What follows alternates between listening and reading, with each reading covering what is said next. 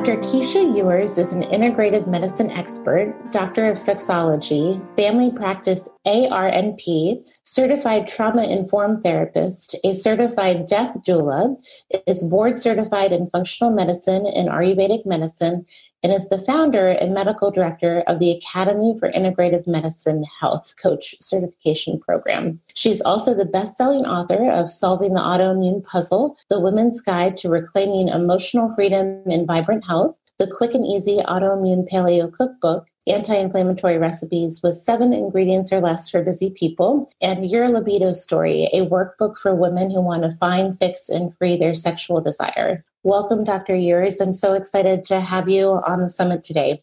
Oh, you can call me Keesha, and I'm so excited to be here. Oh, well, you are just a wealth of knowledge, and I know that you have so much that you can share about this topic. But before, we dive in, I know you have a personal story that probably resonates with a lot of our viewers. Can you share a little bit about your personal journey and your struggles with autoimmune illness? Yes, you probably have one too. I think that 99.9% of people in our world actually have a story that brings us to this way of being, right? So for me, that's also true. I always say when I was a baby nurse, when I was 19, I went straight into like this high intensity medicine of intensive care unit and life flight and things like that. And loved my high adrenaline junkie life. And then when I was raising 4 kids and I was training for marathons and running them. And then when I was 30, at some point, one day I woke up, and this is how my patients always describe it too. All of a sudden I got sick, right? Mm-hmm. Of course, it was not all of a sudden, but it was sort of like someone had unplugged me from the wall, and I had 10 pounds of puffiness overnight that was all over my body. My joints were red and inflamed. I was exhausted, just completely annihilated. Got in to see my doctor, and I was diagnosed with rheumatoid arthritis. And in the process of the history taking, when she was looking through my lab work and everything, she said, "Do you have any family history of autoimmune disease?" And I said, "Yeah, I think my grandfather had RA and was wheelchair bound for, with it." And she said, "Well, it looks like you have drawn the short end of the genetic lotto, my dear. Close the book, put it on the shelf. Here are 2 prescriptions. One's for methotrexate and one is for a non-steroidal anti-inflammatory drug." And when I said, "Oh, okay," is there anything else I can do? I'm really disciplined. I make my own food. I exercise regularly. I'll do whatever. And she said, "No, none of that has anything to do with this. It's genetic."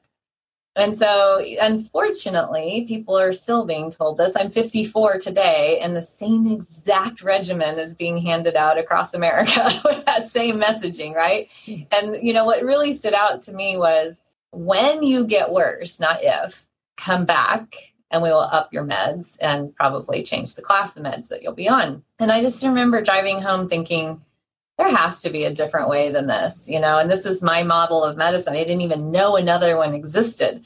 So I went into PubMed and I started looking around for other ways. And I came across this research article that looked at yoga and autoimmune disease. So the next morning I was in my first yoga class, and this yoga teacher actually, and then you have to remember, like in those days, there wasn't a yoga studio on every corner besides Starbucks, right? It was like, I remember calling up my running partners going, "I'm going to go to a yoga class tomorrow. I don't even know if I know how to touch my own toes, because my legs were so tight from running.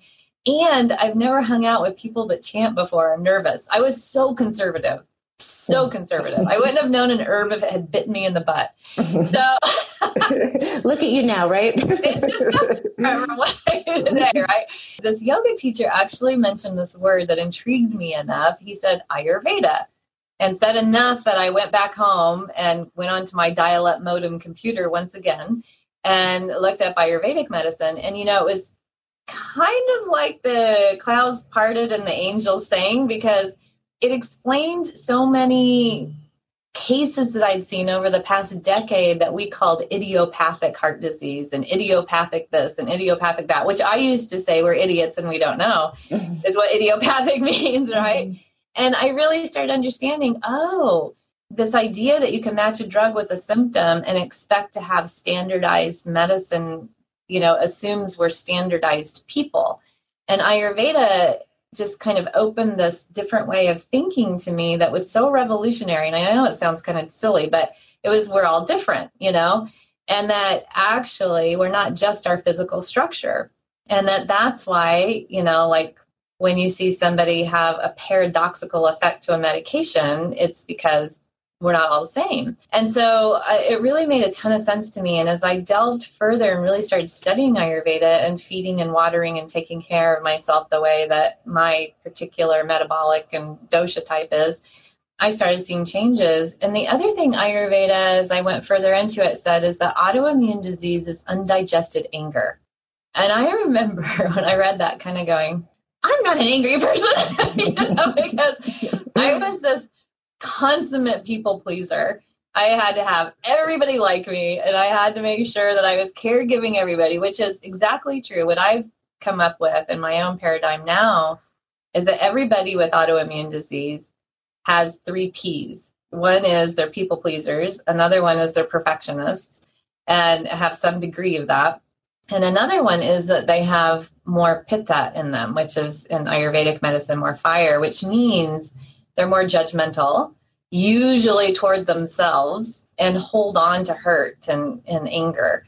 And so, these 3 Ps were definitely present in me. And so I thought, okay, I need to go after this. And so I had learned how to meditate, and I was meditating one day, and this word autoimmune was dancing in front of me. And I started really looking at it, and I thought, autoimmune, that means I'm killing myself, and there's nothing outside of me to blame, because we're always looking for the hidden infection. We're always looking for, there's always something outside. And I thought, you know what, this is actually committing suicide in a societally acceptable manner. When's the first time I wanted to die? And that became this very pivotal, life-changing question for me, because I didn't want to die, and I had a very happy life. And I thought, somewhere in here, my cells got that messaging and are just following through. That's what I got intuitively.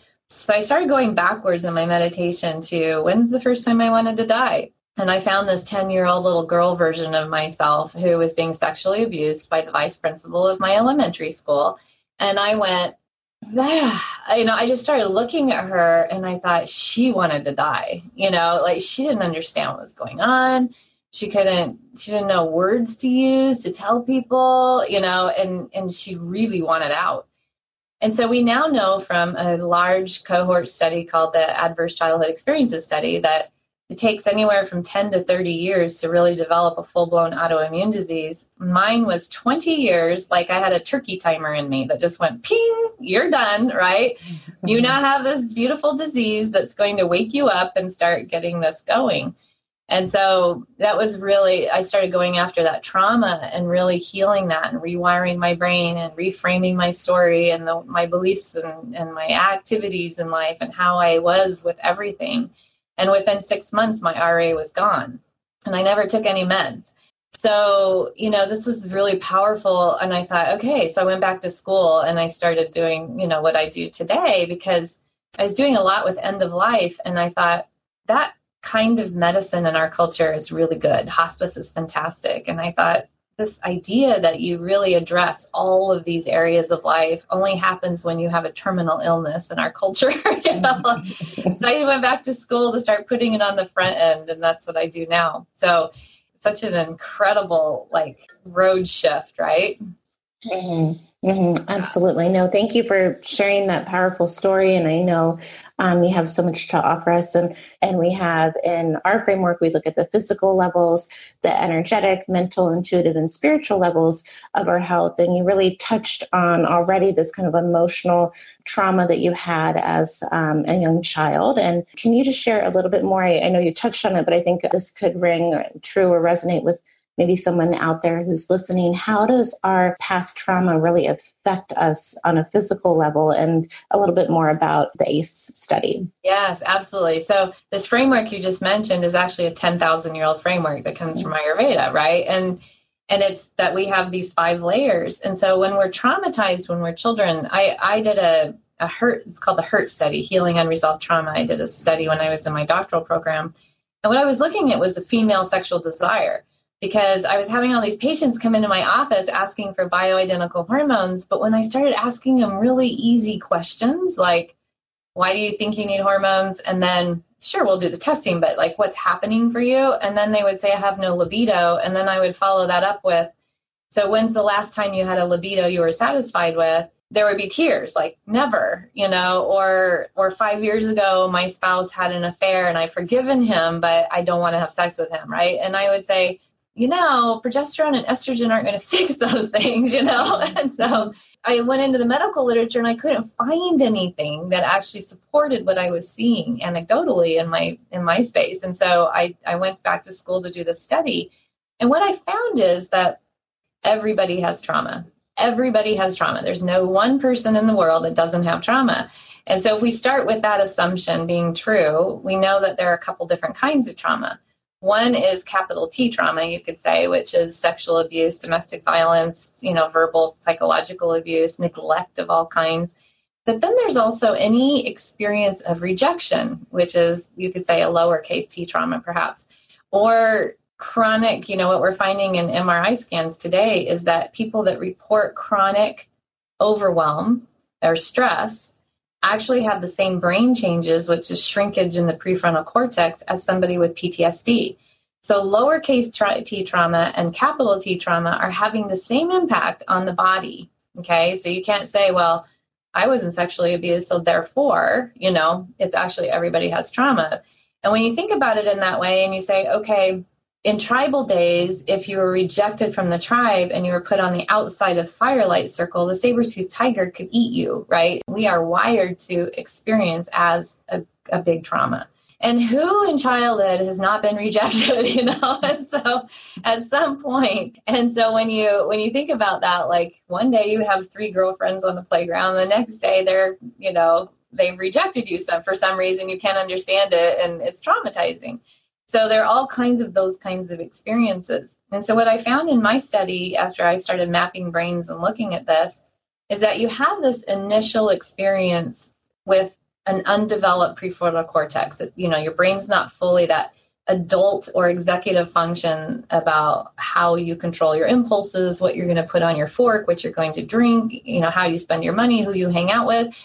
That part of your brain is not fully developed until you're 26 years old. So before 26, you have this initial experience of anxiety or hurt or betrayal or rejection, some kind of trauma that you can't understand because it's a fresh experience. And if you don't have by your side at all times a well-attuned, developed caregiver that can help guide you through that, and we don't all the time, then you're going to make up a meaning about it. And whatever that meaning is, you will carry into adulthood until after your brain is fully developed, you go back and reinvestigate it. So you have a meaning that you make up, and then you have a belief that's created from that. And from that, you create an adaptive behavior. So I'll use myself as an example. I'm 10 years old. The intercom goes off in the corner of the classroom, as it does, for the Pledge of Allegiance every morning, and sometimes to call me to the principal's office. And I don't know when that's going to happen, right? And so I go into panic every time it crackles to life, like Pavlov's dog.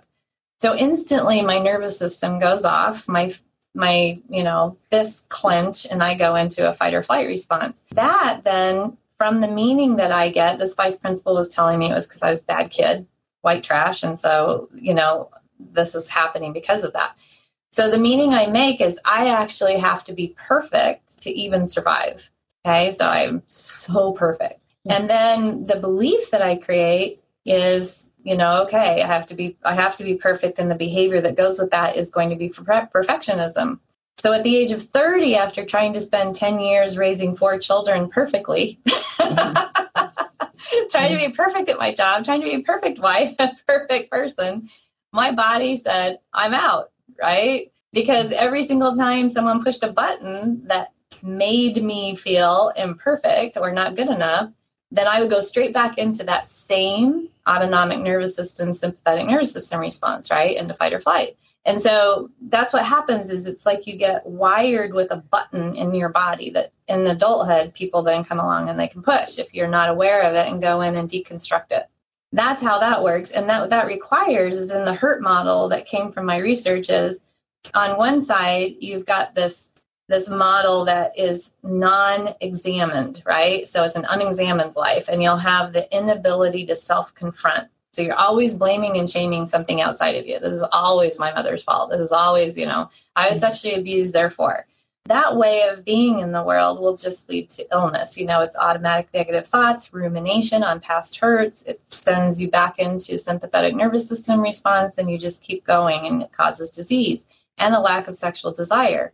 Because if you're in fight or flight, you're a zebra that's being chased by a lion and you think you're about to get eaten all the time, that zebra knows it's not safe to stop and have sex, right? It's not safe to reproduce because you can barely keep yourself alive. So you're very wisely wired to not have reproductive hormones available and desire for sex when that's happening, as well as digestive stuff and all the rest that goes with that.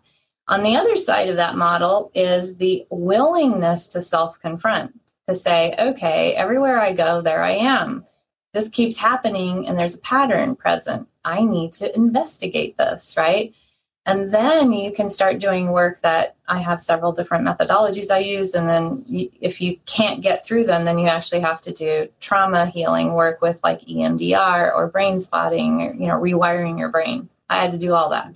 And eventually that will lead to this forgiveness process that's actually more than just saying, I forgive some person like in a pew in church. It's so much more. It's finding the similarity between the two of you and seeing that, oh, I have the same ego characteristics as everyone else on the planet. And, whatever I feed the most to grows strongest. And so you get this ability to actually see yourself in your persecutor and say, okay, now I understand what the teaching is. You don't have to reconcile with them if they're not safe, but you can forgive them, and you have to if you're going to get better. And from there can come gratitude and appreciation for life, which actually puts you into parasympathetic nervous system response, which is life supporting. So it's that ability to move into a different way of being in the world, out of judgment, blame, and shame. That was so articulate. And thank you for sharing again your personal story so we all can see these themes and patterns come to life. And, as, I reflect and as we, move through this, as we both see patients all the time, our bodies, I always think, are these barometers. There's, our bodies naturally want to heal. And I think there's this natural movement towards compassion, forgiveness, gratitude, but, life gets in the way, right? And so if we can reframe our illness and our symptoms as our bodies just really wanting us to heal on a deeper level, there's just this whole greater meaning that becomes evident. And having an autoimmune illness, if you don't have this perspective, it can be very disempowering, right? You went to the conventional medicine, they said it's just your genetics, and then you're reflecting that you can't trust your body, and there's all these other emotions. It feels like a betrayal. Yeah. And as I work with patients in groups of, healing trauma, I always bring the body in as one of the perpetrators of trauma. If they have autoimmunity, just to examine if that person is in that relationship with their body. Like, I can't trust you. You've betrayed me. You've broken the contract that I think we have. You're not meeting my expectations. That all has to be healed if your body's actually going to get better.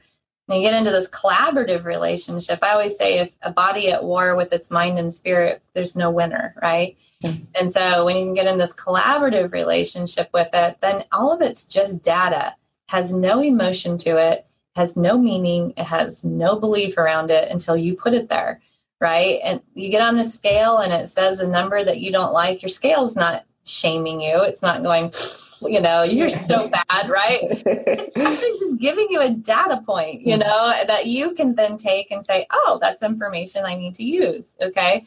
And that's actually, if we can get into that space with our bodies, that it's just trying to communicate, it's non-emotional and it's not shaming. Our minds are doing that, right? Based on early traumatic meanings we made up, then we can actually be able to get into a more collaborative relationship. Absolutely. And, what you have also shared is this is from those who are maybe wanting to know more or know the research. I mean, the ACE study actually correlated if they had individuals who had a certain number of traumatic events. This actually was correlated to illness later in life. And so can you talk a little bit about maybe as somebody who's listening, if, we actually have an EMDR therapist at our office who has people fill out the ACE score and kind of maybe make that a little bit more tangible, what that looks like, and if people wanted to go through that evaluation process, if they need that information. Yeah. So in my book, Solving the Autoimmune Puzzle, I put the ACEs score in there, or the ACEs quiz, and I'm an EMDR and a brain spotting therapist too, because I was only sitting at a desk for medicine for about 3 months before I went, I have to know more about how to do therapy. I have to know how to do this, I can't treat someone's GERD without actually addressing this anxiety that I see that's present and getting to the root cause of that, right? And knowing what these ACEs are. So yeah, the ACEs study, for those of you that don't know, was actually came out of a weight loss clinic that Kaiser Permanente had. Mm-hmm. And Kaiser was conducting this great weight loss program that was really successful, working really well. And yet, in spite of losing a lot of weight, a large percentage of women were dropping out before they reached goal. And luckily, the director was curious enough to start calling people back in and asking them questions, and found that a large number of them were sexually abused in childhood, and started scratching his head and going, that's interesting. And so combined with the Centers for Disease Control, and they did this study called the Adverse Childhood Experiences Study, ACEs study, and they had over 17,000 participants in it. And they asked them a series of 10 questions looking at kinds of neglect and abuse. And they found that over 2/3 of that 17,500 and some odd people had an ACE score of at least 1, and 80% of them had an ACE score of at least 2. If you have an ACE score of 6 or more, it takes 20 years off your life. Now, that's statistics, right? These are all statistical numbers that have been done through studies, but that doesn't necessarily make it true. It means that if you stay on the trajectory you're on and you don't do the willingness to self-confront, that can be your reality. The good news is all of it's reversible. You can heal every single bit of this and not make that true for you.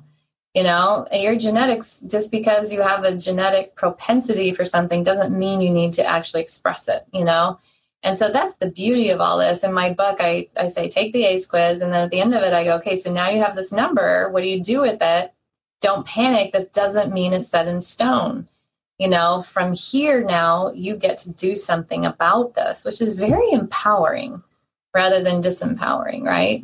Mm-hmm. Absolutely. I mean, I think this is why we want disinformation out there. I think some people might have this sense or this knowing that, yes, there are these unresolved issues in their life, but maybe don't always know how to go about addressing, acknowledging, confronting, and healing from those. And, I want to talk about some other things, but before we do that, you mentioned a couple techniques that I would love to make sure that we really share with people if they're sitting there, okay, I know I've had adverse, childhood experiences. I have a chronic illness or an autoimmune illness. Where do I go from here? I mean, obviously, as many people who can see you, I would love for them to see you, but, this is a big issue. So what are some practical steps for people to start healing from this trauma? There are a couple, that's actually why I wrote Solving the Autoimmune Puzzle and put this in there, is here are some worksheets that you can do, and you can see, do I get stuck here? Here's how to find the right kind of therapy and the right kind of therapist. Because oftentimes, this is what I speak from stages. I'll say, shopping for a therapist is like shopping for shoes. You can't go to the first therapist you find, and then if they don't work for you, you say therapy doesn't work. If you go shoe shopping and you want a pair of green boots and you find some really cute ones, you try them on, and then you walk around and you find they pinch a bit, you don't put your shoes back on the shelf and walk out barefoot and say, shoes don't work for me, meant that pair didn't really work for you. And so, and maybe it's boots you didn't want, you wanted some sandals. And so there are different modalities, and you have to find the one that works for you. EMDR is eye movement desensitization reprogramming. We've mentioned a couple of times. Francine Shapiro was the one that developed that technique back in the 1970s. A lot of science behind it. A man that was teaching it, David Grand, was a psychologist who discovered that actually he could make it go a little quicker. And it was a little easier on the client. And that's called brain spotting. So I always call it EMDR 2.0. And so you can try that. Clinical hypnotherapy, there's some science behind that where actually this is a really interesting statistic. It takes 20 years of talk therapy to actually get you to the place that 8 cognitive behavioral therapy, no, it's 20, and then 8 clinical hypnotherapy sessions will do with someone that's trauma informed. So it's really interesting how you can go 20 years or 20 sessions or 6 to 8 sessions, and it just depends on how you want to do it. But talk therapy is usually not very effective as a trauma release. You have to do more to rewire that brain. Mm-hmm. Yeah, you can keep telling your story in the same way and just keep cementing it in, right? And you can do that with your girlfriends. So yeah. And these therapies you mentioned access not only our conscious mind, but our these brain patterns that get stuck, and also our subconscious mind, which is a very powerful driver in health and healing in our lives. So, and now we're using this technology called Zoom right now. I use this with patients all over the world, and I can do brain spotting and EMDR with them like this. It's amazing. You're not limited to. Sometimes I hear people say, "Well, I live in a really rural area. We don't have anybody that does that." You're not limited now to going into a geographical office, which is really great. Mm-hmm. Yeah, no, that's wonderful, and that of course creates more access to people. So. Right.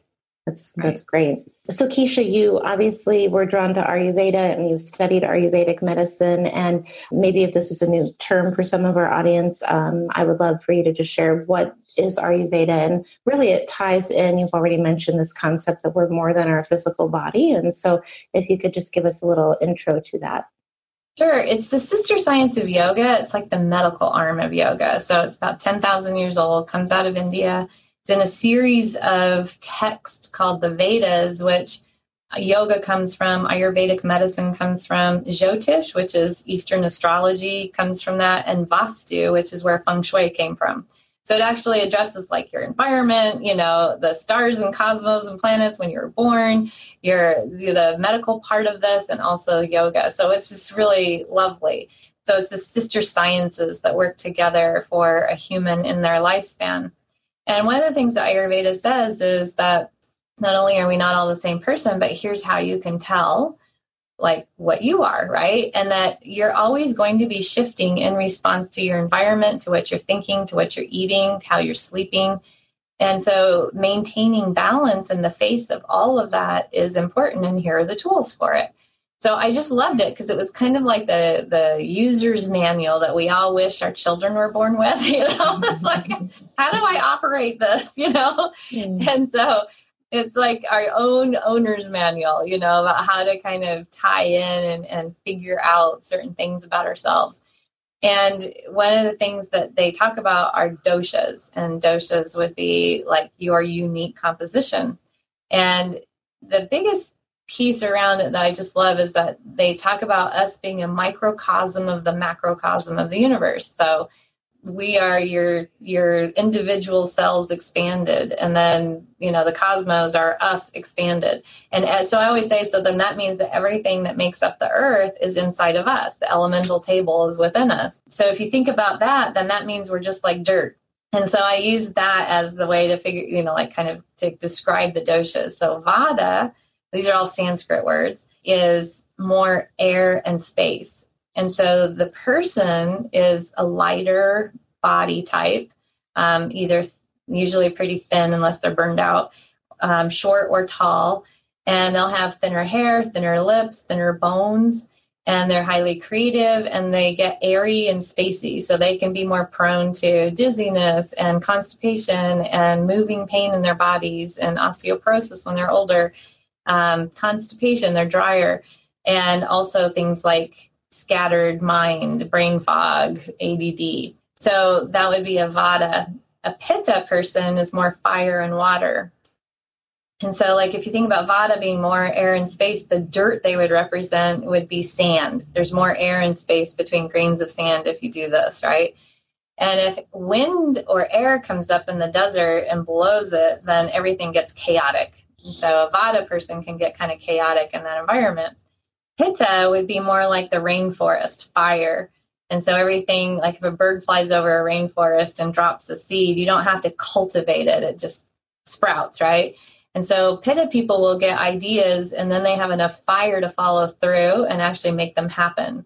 So they're usually very highly intelligent, but then they run toward inflammation, more fiery. So anything red is Pitta, is how I usually say it. And then they can have sharp acidity in their bodies, which means a sharp tongue, a sharp mind, a sharp intellect, and judgment, right? And so that's Pitta. And they have a sharp metabolism, which before menopause for a woman, it would be like, don't get between a Pitta and the dinner table, right? They get hangry. That's a Pitta person. Mm-hmm. And then Kapha is more water and earth, which would be like clay. And, if you put a stick in clay, it will just stay there. Where if you put it in sand, it'll wobble and fall over. So things get stuck in a Kapha body. They usually have more tissue, more bone structure, thicker lips, thicker hair, oilier skin, thicker skin. And they're loyal and they're loving. And they're kind of like the elephant. When they learn something, it takes longer to learn it, but then they remember it forever. And they also hold on to things. So that could be holding on to hurt. It can be holding on, hoarding, like wanting more time or more love or more friends or more food. And they hold on to their weight and they run towards like water issues, edema, boils, things like that. And diabetes, sugar is actually fairly toxic, even though Kapha usually likes sugar. So there's a way inside the Ayurvedic paradigm for helping people to mitigate whatever imbalances happen to each one of them. And it's just lovely, it's a lovely way of thinking about it. And then we have like a Vata, Pitta, Kapha stage of life that we go through. And then this idea that there are 5 layers to us, there's the physical structure that has your DNA and it has all your organs and your systems. And then your chakra system, the electrical system, connects you to the next body, which is your energy body, which we call chi in Chinese medicine, or prana in yoga, or ki in Japan. And your electromagnetic energy field in our paradigm. And then you move into emotional, mental, and then like higher consciousness, higher wisdom, intuition. And then there's spirit body, which is called the Anandamaya Kosha. And it's the portal into all, not like the collective unconsciousness. And it's what Carl Jung called, right, the collective unconsciousness. If we're toxic in any of those layers, we don't get to that place the way we would want to. That's the place where if you're in the shower and you're chewing on a problem and all of a sudden an epiphany, a download happens, or you're out hiking and all of a sudden you get that epiphany, that's your access to that part. And it's called your bliss sheath. That's where your joy is. So we always want to be there, but we get toxic in these other places. And so it's having to detox all of you, not just your liver. Right? Mm-hmm, mm-hmm, mm-hmm. Yeah, that's a beautiful explanation. And, it's a great, how 10,000 years old, right? These are common themes that, stand the test of time, and how, we all respond to our environment, and they all are, continue to be relevant. And, my understanding too, as people are listening to this and thinking of themselves, you can be a combination, right? You don't have to be just exactly. One dosha. You're never just one. You're actually a combination, and your own. It's just like our fingerprints are all different. You're your own snowflake, right? So your combination is yours. And so and how it changes, and how they're actually, pulse diagnosis is the most accurate way of doing this. And in your pulse, there's 7 different layers. So it goes much deeper than what I said. And so we're all very different with our combination. And we're always, like, what our bodies are asking us to do is maintain that balance we were at birth. And so it's like knowing what that is and what to do to keep that going. And it will never stay stable all the time.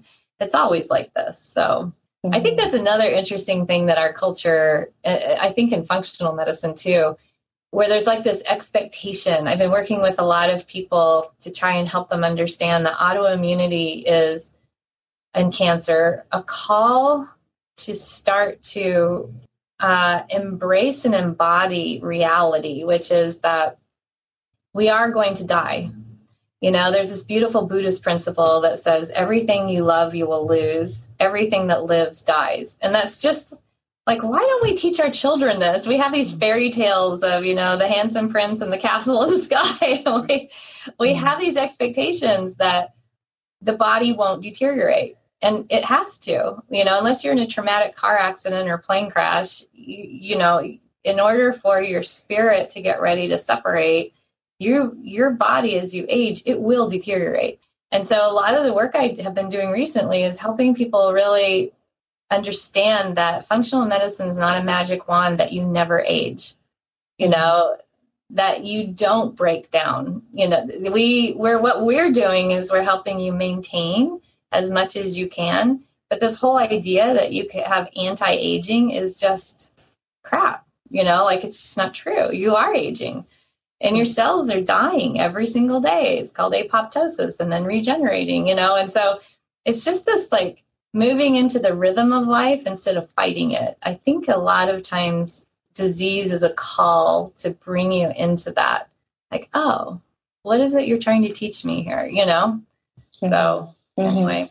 Yeah, no, I think that's such a powerful message. And there is this, especially in American culture, this, denial of death and, those things that are, uncomfortable, right, to talk about. And we probably don't do adequate preparation, during our lifetime to, really to prepare for that, right. And to make sure that we are in touch with that inevitability, and how do we choose to live our life, in light of, this process. And I think probably, as you often see, when people especially are, what I believe, when they're struck with an illness or chronic illness, probably before their body should be at the state of decline, right?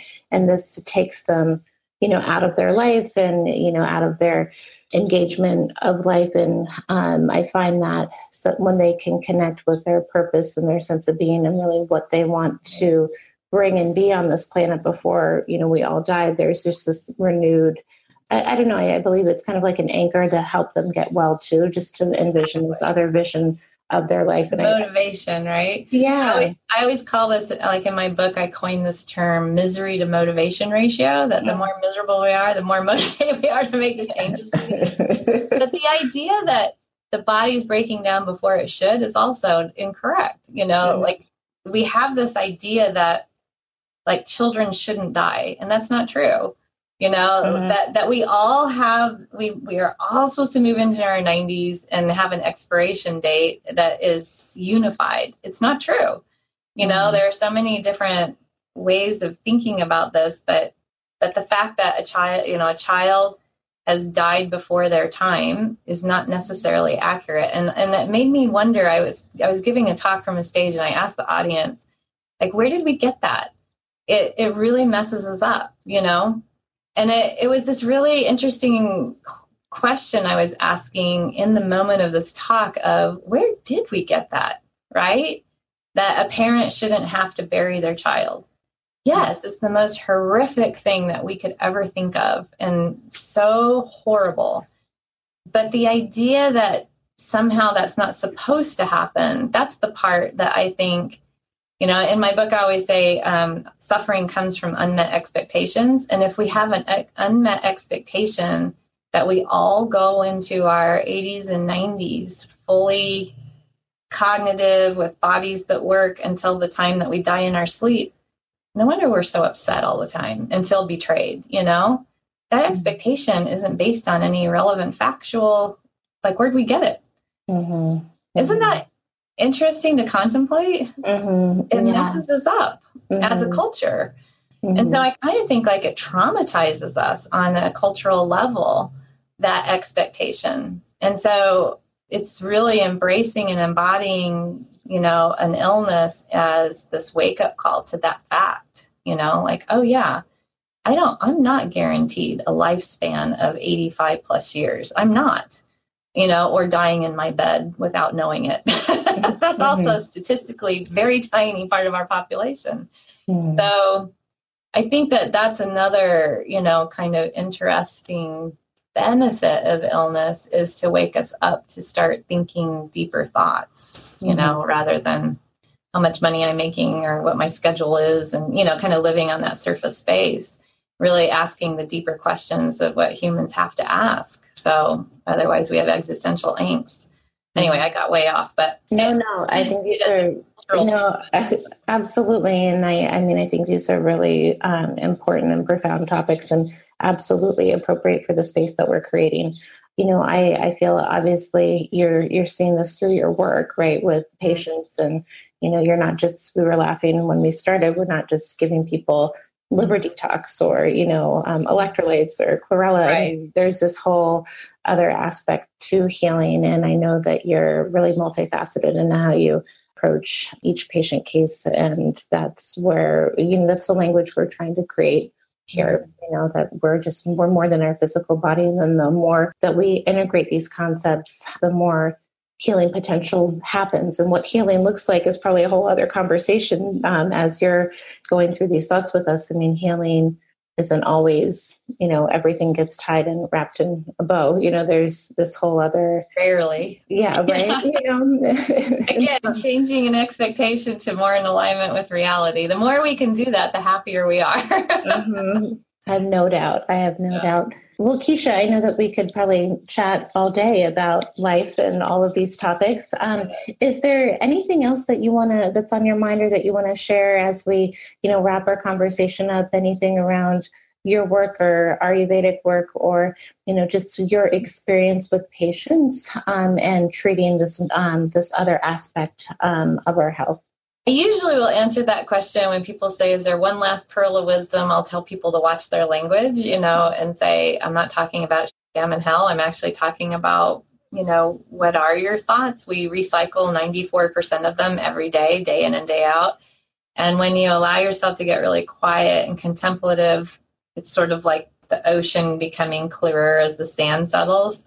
Then the 6% of new thought that you actually have every day has a chance of being seen. And sometimes in there might be a thought that is one to hold on to. And sometimes a new thought may not be worth anything, but you get an opportunity to actually take a look at your patterns.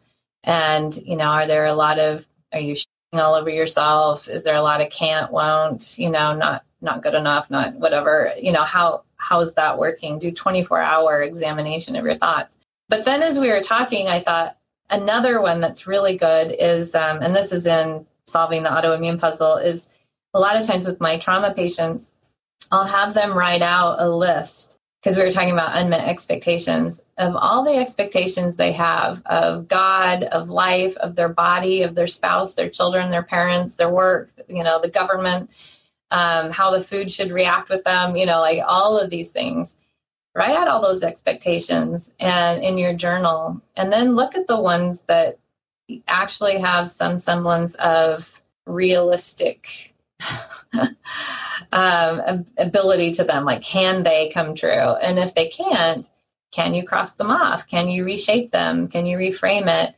Ones that, like, I have an expectation in my marriage that it's not an open marriage and that we don't have infidelity. And that's not one I'm going to change.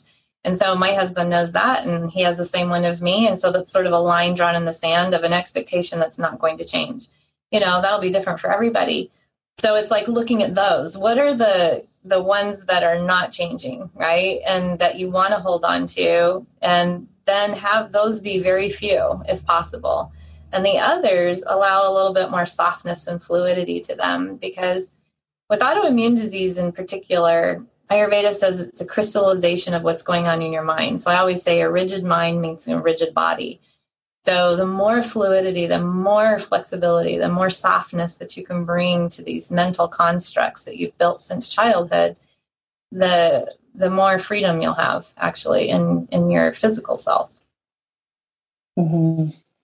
And that's beautiful. And I always like to say health is resilience. How can we create resilience and flexibility in our life? And I ultimately, I think, that's what we're all, aiming for, this sense of freedom, right? And Exactly. what that looks like for everyone is different. But no, this has been just such a lovely and heartfelt conversation. And I just, I really appreciate all the work you're doing. I know, when you wear all of these hats and treat people on this deeper level, it's work, it's really rewarding, but you're in there in the trenches with people. And I know you probably have all sorts of amazing practices to keep you going through that. But I just it's not. And it's because this is how I teach my students. It's not me doing it. I just operate as a channel. Yeah. People come in and I get intuition and it's not me. Like, this isn't mine.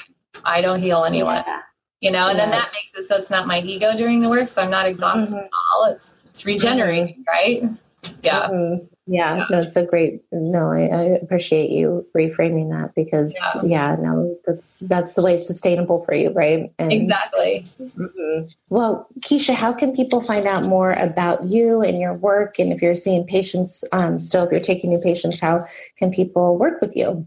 drkeesha.com, drkeesha.com is my website, and you can apply to become a patient there, or there are online programs that are available. They're like the Unbroken program is do-it-yourself trauma healing, and it has those hard stops in it where you can go, if you can't get through this, then this is where you need to go.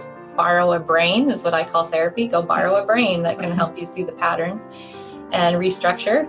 Well, thank you. We'll have all of that information, with this talk, and we're so grateful for the work you do and sharing your time with us today. So thank you. Thank you. And I appreciate the platform you've created. It's amazing.